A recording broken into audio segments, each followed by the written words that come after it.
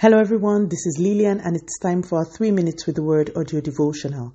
Today's topic in the If Not For the Cross series is ransomed, and our anchor scripture is taken from the book of Ephesians chapter 1 and verse 7. We have been ransomed through his son's blood, and we have forgiveness for our failures based on his overflowing grace.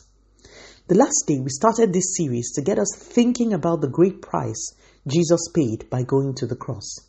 Today, I chose to read the anchor scripture from the Common English Bible. That verse says, "By the blood of Jesus, we have been ransomed."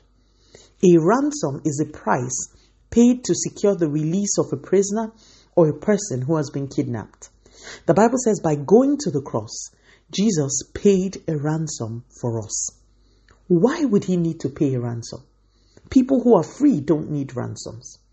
What this means is that before a person comes to know and accept the sacrifice of Jesus on the cross, such a person is a prisoner, is kidnapped, and kept under the authority of a cruel master.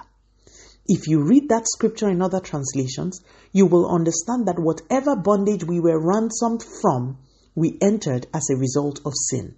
Because in paying that ransom using the currency of his blood, he granted us pardon for sins and failures. Why is this important to know or remember? 1. It is important to know that if you have not accepted Jesus' sacrifice on the cross and believed on his name, you are a prisoner. It may not feel like it yet, but you are under the authority of the darkest and the meanest and the most wicked authority you can ever imagine. His agenda in every life is often threefold: to steal, to kill, and destroy in any form. Even though things may seem well for you now, he does not have the ability to be good. So eventually, you will receive evidence of his authority over your life. This is not a threat. It's a fact. Better still, it's a truth. The second reason why this is important is for the one who has accepted Jesus. You see, Jesus paid the ransom for our freedom, but left it in our own hands to enforce it. Imagine I go into a car shop and pay for a car for my son. I give him the receipt and tell him to go pick it up whenever he is ready. As long as he doesn't go into that shop, he will never get the benefit of the car. He will keep on walking about on foot or taking paid transportation while a car to his name is sitting pretty and unutilized in a shop.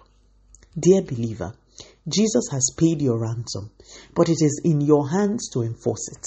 So every time you see evidence of demonic bondage in your life, do not accept it as normal. Seek the tools for enforcement of what Jesus has done. I have seen many believers attribute to God things that are obviously satanic. Our ransom has been paid. Satan has no right over the believer anymore. We can stand in boldness and appropriate this benefit of redemption. May God give us understanding and wisdom. Let us pray. Father, in the name of Jesus, thank you so much for your word.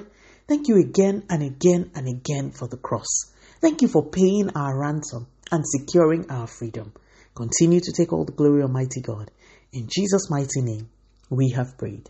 Speak to you again soon. If you are blessed, please drop me a line on audiodevotional@yahoo.com or on our website at www.3minutesaudiodevotional.com. You could also follow us on Facebook, Instagram, YouTube, and Twitter at 3 Minutes Audio Devotional. Remember, wrapped up in God's Word is all you need for your change to come. Love you and bye.